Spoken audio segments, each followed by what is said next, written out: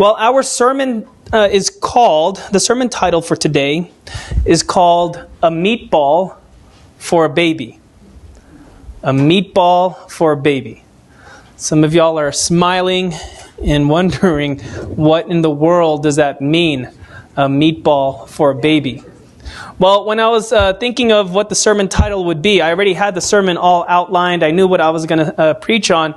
I was actually, can you guess what I was eating when my father-in-law, who does the program, when he asked, what do you want the title to be? I was eating a meatball at Castle Rock Adventist Hospital.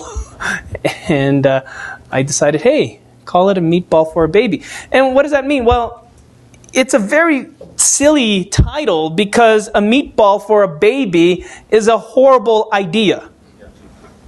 Okay, I'm seeing head nods. Thank you. I am not proposing this morning for you to feed a baby a meatball. That's not what I'm proposing. You're probably wondering, what does this mean? Well, it's dangerous because a baby cannot chew a meatball, for one thing. A baby does not have teeth. A baby's digestive system probably has not developed enough to digest the meatball. And the consequences of a baby eating a meatball is very dangerous. They can choke, and most of all, they can die. So why did I call our sermon today a meatball for a baby? Well, because I truly believe, and I'll speak specifically to the Adventist church, our church in general, I feel like we do that sometimes with new babes in the church. I feel like we sometimes do that with new people in the church. Whether they're first-time comers to a Christian church, and the first thing they're going to hear about, tell me if you've heard this before. We're going to hold a series for the community, and the first thing we're going to teach them is the desolation that causes abomination. Yeah. Let's pause there for a second and let that sink in. That's the first thing we're going to talk about, right? That's the first thing that we're going to present to the community, that here we are, we're a new church. I'm not talking about us specifically, but let's say it's a new church, and the first thing you're going to talk about is the desolation that causes abomination. For someone that's new, that could be a very scary thing. We've done that as a church multiple times. And what I want to share with you today is that I think we need to do things differently. We cannot start with the meatball for someone that's new to the church. Or if we're wanting to bring people back to the church, it cannot be that meatball of the desolation that causes abomination. And if you're still thinking, what does that mean? That's the point. The desolation that causes abomination is from the book of Daniel. I think as Adventists, we've been very good at holding Daniel and Revelation series. That's scary stuff to talk about for someone that's new to the church. How about we start with something called the gospel? Right? The gospel. That's how we should start with a new baby in the faith, is we start with the gospel. And so what I propose that we look at today, I would invite you to look at Acts chapter 10. Because in Acts chapter 10, we have a wonderful story between two men. One man is a church leader in the infant Christian church, and the other man is a babe in the faith, a Gentile, a Roman centurion. So what we're going to do today is we're going to compare and contrast these two men. We're going to take a look at their stories, and we're going to see how these two men align together for the greater good. Peter is who I'm talking about. He's the church leader in this respect. And Cornelius is the Roman centurion that Peter is going to meet. Not by chance, but by divine intervention. Some of the words that I want you to think about today are two things. I'm going to be talking about two things a whole lot today. Spiritual maturity. Spiritual maturity is something that all Christians will grow into. Spiritual maturity. And the other word I want you to think about is prompting. Especially when it comes to God doing the prompting. The Holy Spirit prompting. Because we're going to see that a lot in this story. We really are. So let's go to Acts chapter 10. We'll start with verse 1. It says, "At Caesarea there was a man named Cornelius, a centurion in what was known as the Italian regiment. He and all his family were devout and God-fearing. He gave generously to those in need and prayed to God every day," or very regularly. So what we see here first and foremost is this thing, is a description about this man named Cornelius. We know that Cornelius is a Gentile because, well, he's a Roman soldier. And he's not any Roman soldier. He is a commander of the centurion army, which means that he is a commander of 100 soldiers. 100 high-ranking soldiers who have soldiers underneath them. So Cornelius, you can say, is a man above men. But he's not big-headed about it. The Bible tells us that he's humble, that he gives generously, that he has a big heart to those who are in need, and that he prays to God every single day. This is a good man. He's a good Gentile man. Okay? And so we're going to see then how he interacts with Peter. So here's his story. He is devout, and then one day, it tells us in verse 3 that he has a vision. And in this vision, an angel visits him and tells him to go look for Peter, Simon Peter, who is currently at Joppa.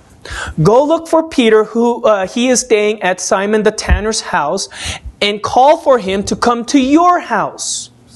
That's the only prompting that's been given to Cornelius at this point. That's it. Just with that small prompting, this soldier, remember he's a soldier, he goes ahead and obeys.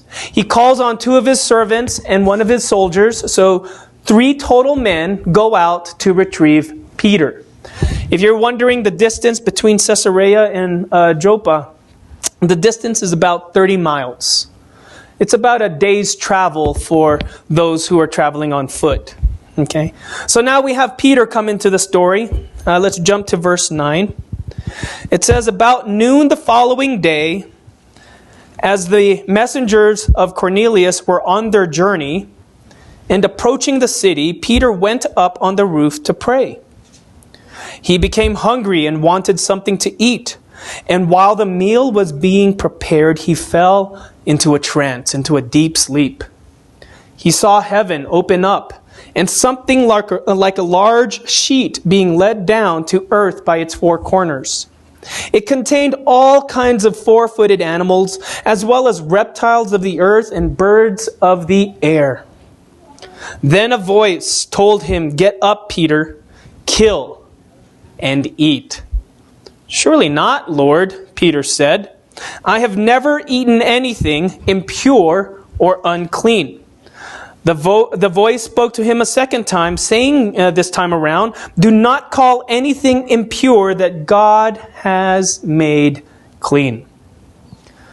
This happened 3 more times, and immediately the sheet was taken back to heaven." And then while Peter is wondering, thinking about this dream, this vision that he had, that's a very odd vision, a vision of this blanket just opening up. While he's thinking about this vision, there comes a knock on the door.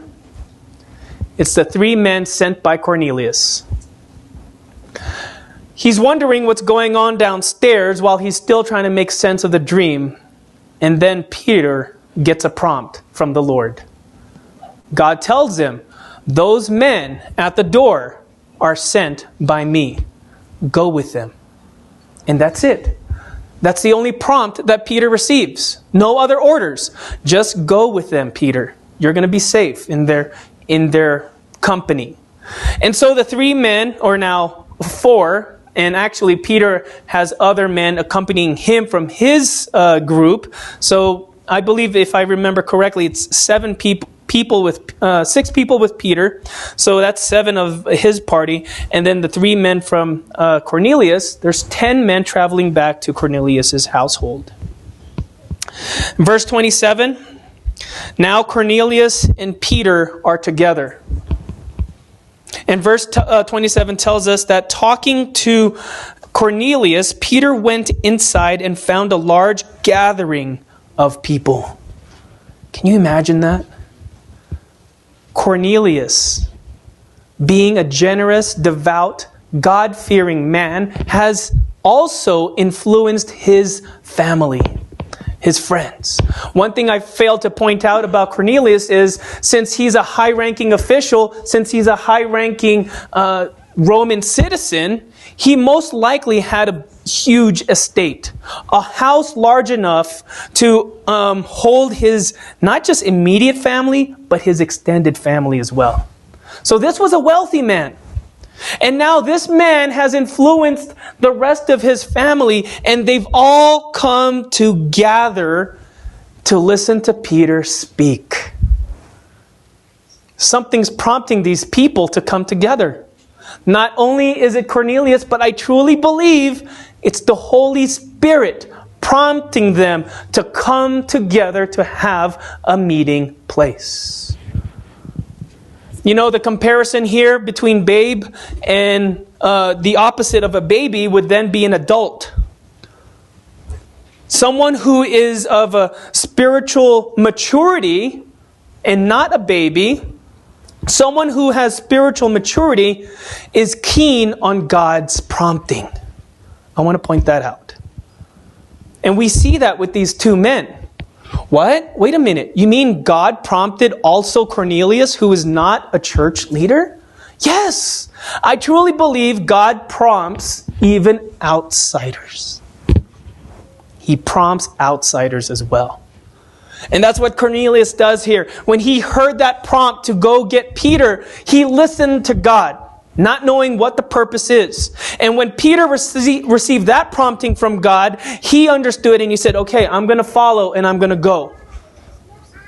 I see here then in this picture that there are 2 highly spiritual, mature people coming together for a purpose, for a reason. And we're going to get to that in a little while. So I just want to talk about that prompting for just a while. What does it mean to be prompted by God? You've probably had those experiences in your life. I know you have. Maybe you've had a prompting of deciding which college to go to, if you're in that stage of your life. Or maybe you're receiving a prompting of the person that you're going to marry. Is this person right for me, Lord? You know, there's this desire that, wow, this is the next step that I should take, but there might be some doubts sometimes. Sometimes that might be okay. Or maybe the prompting is for a new job. In accepting this role to be the pastor here at Castle Rock, I was receiving that prompt maybe back last summer. Then as things started to move along, I really had to pray on it to see if God is guiding. And the beautiful thing about prompting, you know what happens next? Manifestation. God starts to open doors in a very beautiful way that you're wondering, hey, wait a minute, how can this happen? The timing, the doors opening, man, this has got to be, have you said this before? A God thing. Right? See, I see smiles now because this resonates with you. This connects with you. Right? The fact that we have new faces in our church tells me that there's prompting happening outside in Castle Rock.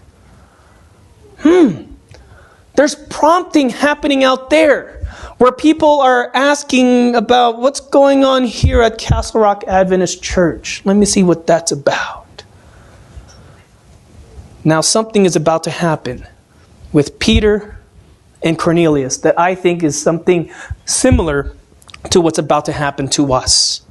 So now Peter is in the presence of Cornelius. And going back to verse 27, Peter went inside and found a large gathering of people who have been prompted by the Holy Spirit.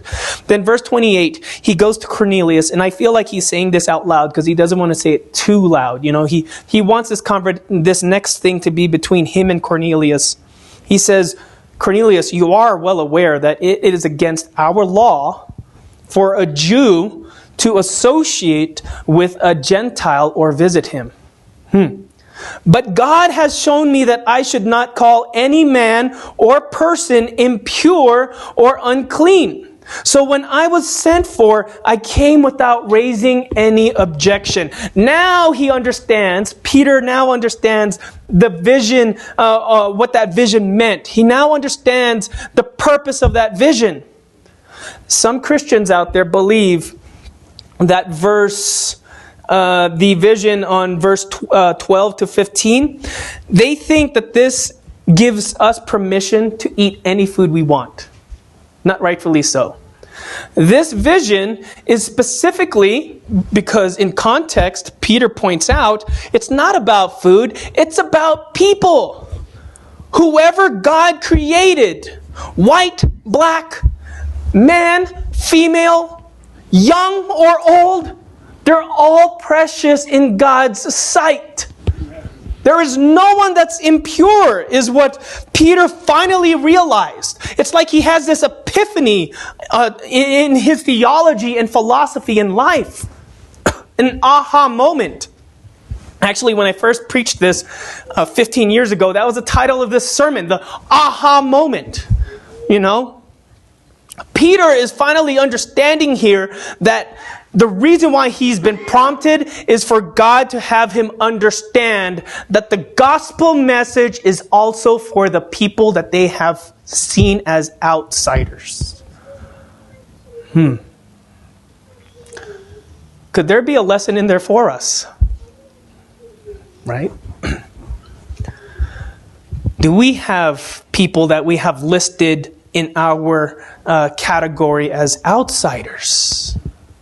Be careful now. Are there people that we have considered outsiders in our society? When you think about the Gentiles and the Jewish people, they did not, especially the Jewish, they did not like the Gentiles. Association, from what Peter just told us, is unlawful. And to some Jews at that time, it was a sin. Now it's quiet. Now I got your attention. Because I'm going to say something right now. I'm going to list out some people here that have been the outsiders of not just Christian churches, but society. What do we do if someone walks into our church because they've been prompted by the Holy Spirit and they might be a drug addict, substance abusers? What if they're homosexual? What if they've cheated on their spouse? These are the very same people that we're talking about here. And I think we need to consider that if we're going to be a loving church. If we're going to be a church that proclaims that we're opening our arms to all people. Because to God, there's no prejudice in that respect. No prejudice in that respect. So here's Peter explaining to Cornelius, I'm understanding a few things here now. I understand that you are not an impure and unclean man, Cornelius. So then he asks Cornelius, may I ask why you sent for me? Then Cornelius responds in verse 30. He says, 4 days ago I was in my house praying at this hour, at 3 p.m. Suddenly a man in shining clothes stood before me and said, Cornelius, God has heard your prayer and remembered your gifts to the poor. Send to Joppa for Simon, who is called Peter. He is a guest in the home of Simon the tanner, who lives by the sea. So I sent for you immediately, and it was good for you to come. Now we are all here in the presence of God to listen to everything the Lord has commanded you to tell us. But did you catch it though? Peter never knew what his mission was. Did you catch that? Even to the point of where they're interacting, where they're talking together. Peter asked Cornelius, may I ask why you sent for me? And God never told Peter what his mission was. He just said, there's 3 men out there waiting for you. Go with them. Okay, Lord, sure, if you say so. Right? It's kind of an odd thing. If this was younger Peter, we know younger Peter because we've been studying his story. He probably would have fought that. He probably would have questioned it. But this time around, he heard the prompting and he just followed. Because he has spiritual maturity. He followed. So the point I want to make here is sometimes we don't know what God's plan is, and that's okay. That's okay. We don't know the full details, but once we feel that prompting, especially if that prompting starts to feel stronger, we follow that prompt. And here's the beauty of it. Now Cornelius has given the mission to Peter. We want you to tell us about Jesus. And here's the other point I want to make about a spiritual mature person. They're going to be ready to give an answer to that question. If someone asked you today, tell me about the gospel. Tell me about Jesus. Tell me why you go to church. What's your response? Here's Peter's response. Peter began to speak. I'm on verse 34. He says, I now realize how true it is that God does not show favoritism, but accepts men from every nation who fear him and do what is right. You know the message God sent to the people of Israel, telling the good news of peace through Jesus Christ, who is Lord of all. You know what has happened throughout Judea, beginning in Galilee after the baptism that John preached. How God anointed Jesus of Nazareth with the Holy Spirit and power, and how he went around doing good and healing all who were under the power of the devil, because God was with him. Then he says something that's very important, especially to people in that time. To witness something meant that it happened. That's what Peter says here next in verse 39. He says, we are witnesses of everything Jesus did in the country of the Jews and in Jerusalem. They killed him by hanging him on a tree, but God raised him from the dead on the 3rd day and caused him to be seen. Now he was not seen by all the people, but by witnesses whom God has already chosen, by us who ate and drank with him after he rose from the dead. He commanded us to preach to the people and to testify that he is the one from God, appointed as judge of the living and the dead. All the prophets testify about him, that everyone who believes in Jesus Christ receives forgiveness of sins through his name. A spiritually mature person will have an answer to their faith. Brothers and sisters, I encourage you today to, number 1, listen to the prompting of the Holy Spirit. And for number 2, to have that answer ready when you're asked. Because like I said earlier, there are people who are feeling the prompt outside. I've spoken to a few community members already, and they're asking the questions, the right questions. So what kind of church are you going to be? You know, that's a test right there. What kind of church are you going to be? And of course, I'd like to tell them, and I did tell them, we're going to be a church of love. We're going to follow the principles of love, how we're going to accept people just like Jesus did. And not only are we going to accept them, we're going to teach them Jesus' story. And through that conviction, that they hopefully may be turned. And it's not my job to turn them to Jesus. It's going to be the Holy Spirit's job. The only thing I can do, the only thing you can do, is if we see someone walk through those doors, we need to remember they have been prompted by God. I was 23 years old, 22, because I met my wife in 23, and then the rest of the story was happy. But before I met her, I was 22, and there was this girl that rejected me back home in Houston. I drove 4 hours back to school. I was going to school in close to Dallas, where Southwestern Adventist University is. And that whole time I was just so brokenhearted that this one girl rejected me. Apparently, my professor, Dr. Sorky, Ingo Sorky, could tell the sadness on my face. And he asked me to come into his office. And he inquired about why I felt sad. So I told him the story.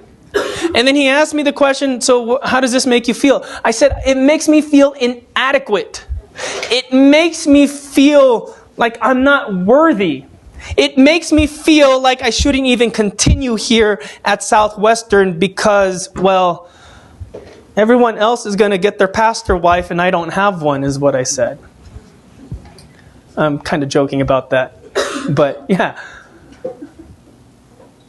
Then he said something that never left my mind. He said, Edre, you're a good guy. You need to cut yourself some slack. I said, well, how do you know I'm a good guy? Because, well, you're following the promptings of the Holy Spirit. How do you know that? Well, you're here in school. You came back to school. You're sharing this story with me. Those are all vulnerable stories that no one will just share to anyone else. Which means you've had some type of prompting to tell me. Promptings are always happening. Someone's going to walk through that door one day and they're going to need us. Because they've had a prompting in their house, at their job. Maybe they're at the park crying because they feel like there's nothing else left in life. And I don't want to miss that opportunity, do you? You don't. Turn your Bibles with me to Acts chapter 11, verse 1. So now Peter leaves Cornelius's household. He leaves his presence. And Peter returns to his brothers, to the other apostles. And look at what happens here.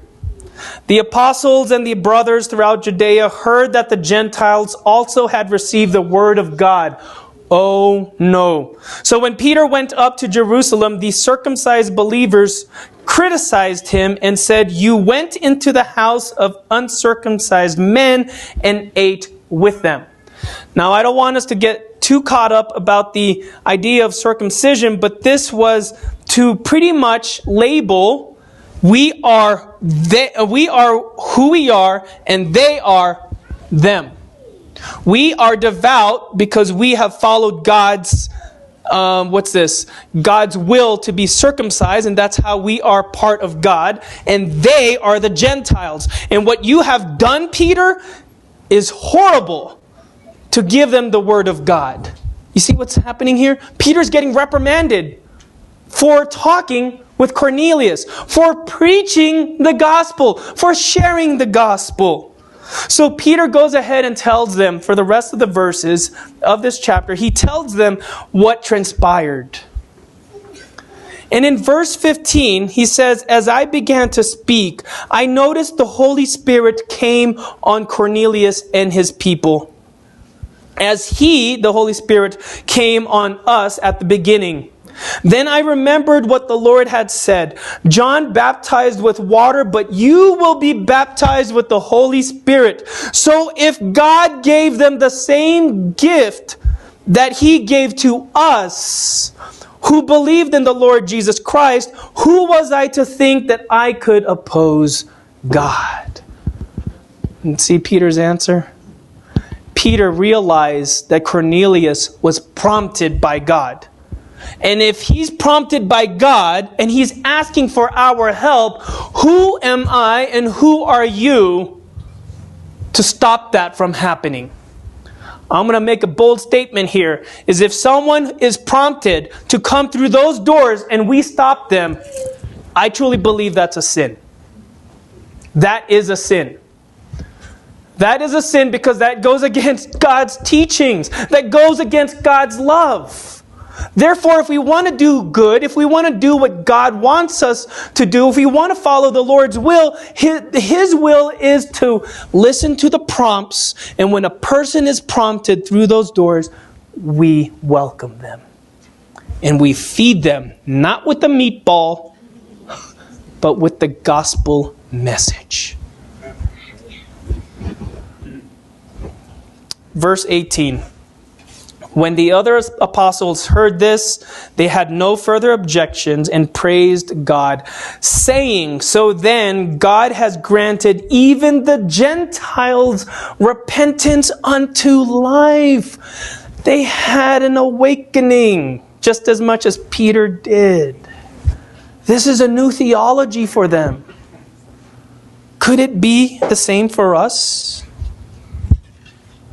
I think we need to be open to that prompting. Maybe our theology may change. Maybe. Our theology needs to be a theology of love, brothers and sisters. I've been preaching that for the last few weeks, for the past month. That's because, not that I want to beat a dead horse, but I want to emphasize the importance of how love should be the foundation of our church.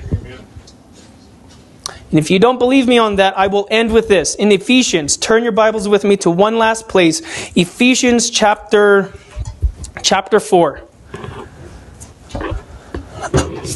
Ephesians chapter 4, verse 11 through 16. And while you turn your Bibles to there, I want you to realize that what God did with his promptings, prompting Cornelius, prompting Peter, prompting the apostles, you know what God did?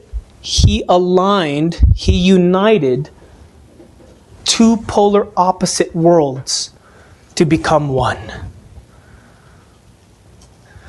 Another word for alignment, I know that's a business word coming from the hospital. I'm used to that word alignment. Another word, and we're going to see that here in Ephesians, is the word united. Spiritually mature people know how to unite with other people in one accord, right? That's what we had a sermon on a few weeks ago, was joined together, right? So let me end with this. You'll find some tremendous insight here, and this is where I really got the idea of a meatball for a baby. Not that they had meatballs back then. Ephesians chapter 4, verse 11. It was Jesus who gave some to be apostles, some to be prophets, some to be evangelists, and some to be pastors and teachers. If you think about it, that's what we are. We are teachers. We are disciples of Jesus, right? For what purpose? Verse 12, to prepare God's people for works of service, so that, most of all, the body of Christ may be built up. That's an idea of unity right there. To be built up until we all reach unity in the faith and in the knowledge of the Son of God and become mature. Right? Attaining to the whole measure of the fullness of Christ. If a church is fighting and bickering, that's the first sign that they are not spiritually mature. I'm going to make that statement. If you see the church fighting and bickering, they are not spiritually mature. They're just out for themselves. A true church will know how to unite. A true church will have empathy, love, open arms, so that we may attain to the whole measure of the fullness of Christ. Then verse 14, it says here, then we will no longer be infants. You see that? Tossed back and forth by the waves and blown here and there by every wind of teaching and by the cunning and craftiness of men in their deceitful scheming. Instead, speaking the truth in love, we will in all things grow up into Him who is the head, which is Jesus Christ. From Him, the whole body, joined and held together by every supporting ligament, grows and builds itself up in love as each part does its work. Spiritual maturity happens through unity, through alignment. Spiritual maturity happened to Peter and Cornelius as they were aligned because they followed the promptings of the Holy Spirit. Brothers and sisters, I want you to be excited. I want you to be excited because there's promptings out there. There's promptings out there.